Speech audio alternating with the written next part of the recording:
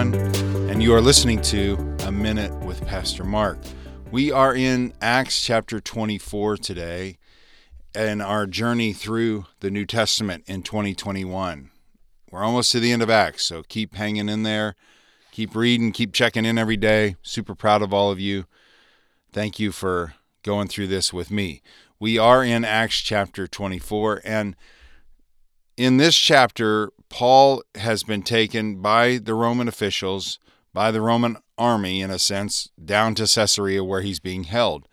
5 days later, it says that the Jews come down to make their argument as to why Paul should be turned back over to them and tried by their rules. And we know what they want to do with that. They want to have him killed. And their argument against him is that he's a troublemaker. It says in verse 5, "For we have found this man a plague, a creator of dissension among all the Jews throughout the world, and a ringleader of the sect of the Nazarenes." Jesus of Nazareth, of course. So they call Christianity a sect of the Nazarene. And then they say he even tried to profane the temple, and we seized him and wanted to judge him according to our laws. But the commander Lysias came by and with great violence took him out of our hands, which I find that statement ironic because you were trying to kill a man and you accuse this Roman official of protecting Paul, but yet you guys see it as great violence, but you don't see killing another man like Paul as great violence, which is just funny how we're blinded to our own sin. So they make their argument. Then 10, Paul makes his argument. And his argument is they can't prove anything that they're saying. Verse 13, "Nor can they prove the things of which they now accuse me." And then he goes on to talk about how that in 99% of the things, the Jews and I are on the same page. That what they believe, I myself being a Jew, he says, and what they believe, we believe the same thing. It's the 1% that we get hung up on, and the 1% is I believe in the resurrection of the dead, and in particular, I believe in the resurrection of Jesus Christ. He makes a statement, though, in verse 16. It got him in trouble in the previous chapter. He got slapped in the face for it. But I think it's something that it's good for us to leave with today and think about as we go through our day. He says in verse 15, "I have hope in God, which they themselves also accept, that there will be a resurrection of the dead, both of the just and the unjust.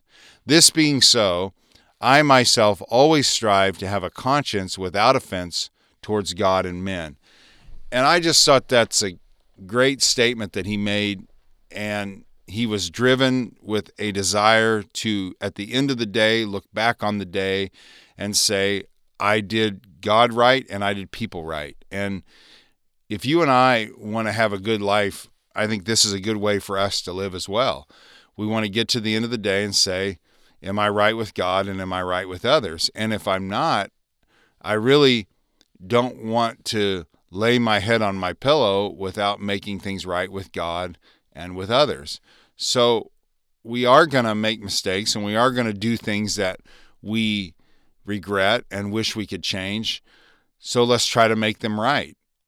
We get into a lot of trouble in life, I think, when we consistently just try to cover up our past mistakes and we don't deal with the issues or the mistakes that we have made.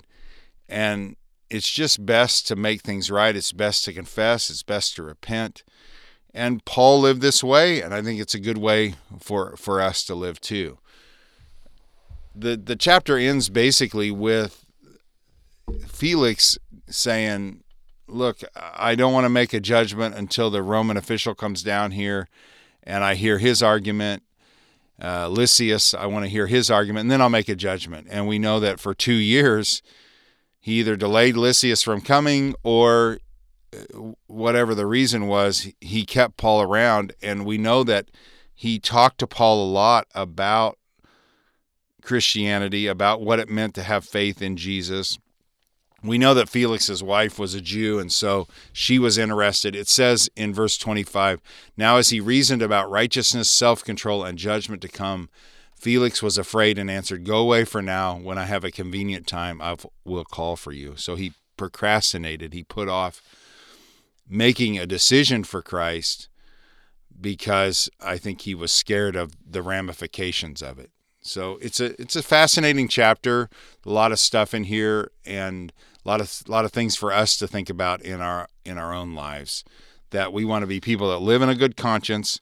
We also want to be people that don't procrastinate and don't allow fear to keep us at bay, but rather walk forward in faith. So thank you, Lord, for your word. Thank you for this passage. Thank you for a man like Paul who gives us a great example to live by. Help us not to be like Felix, though, and put off what we know that you want us to do. So give us the courage and the strength to move forward in our lives, trusting you. We pray this in Jesus' name. Amen. Well, you guys have a great day. I'll talk to you tomorrow.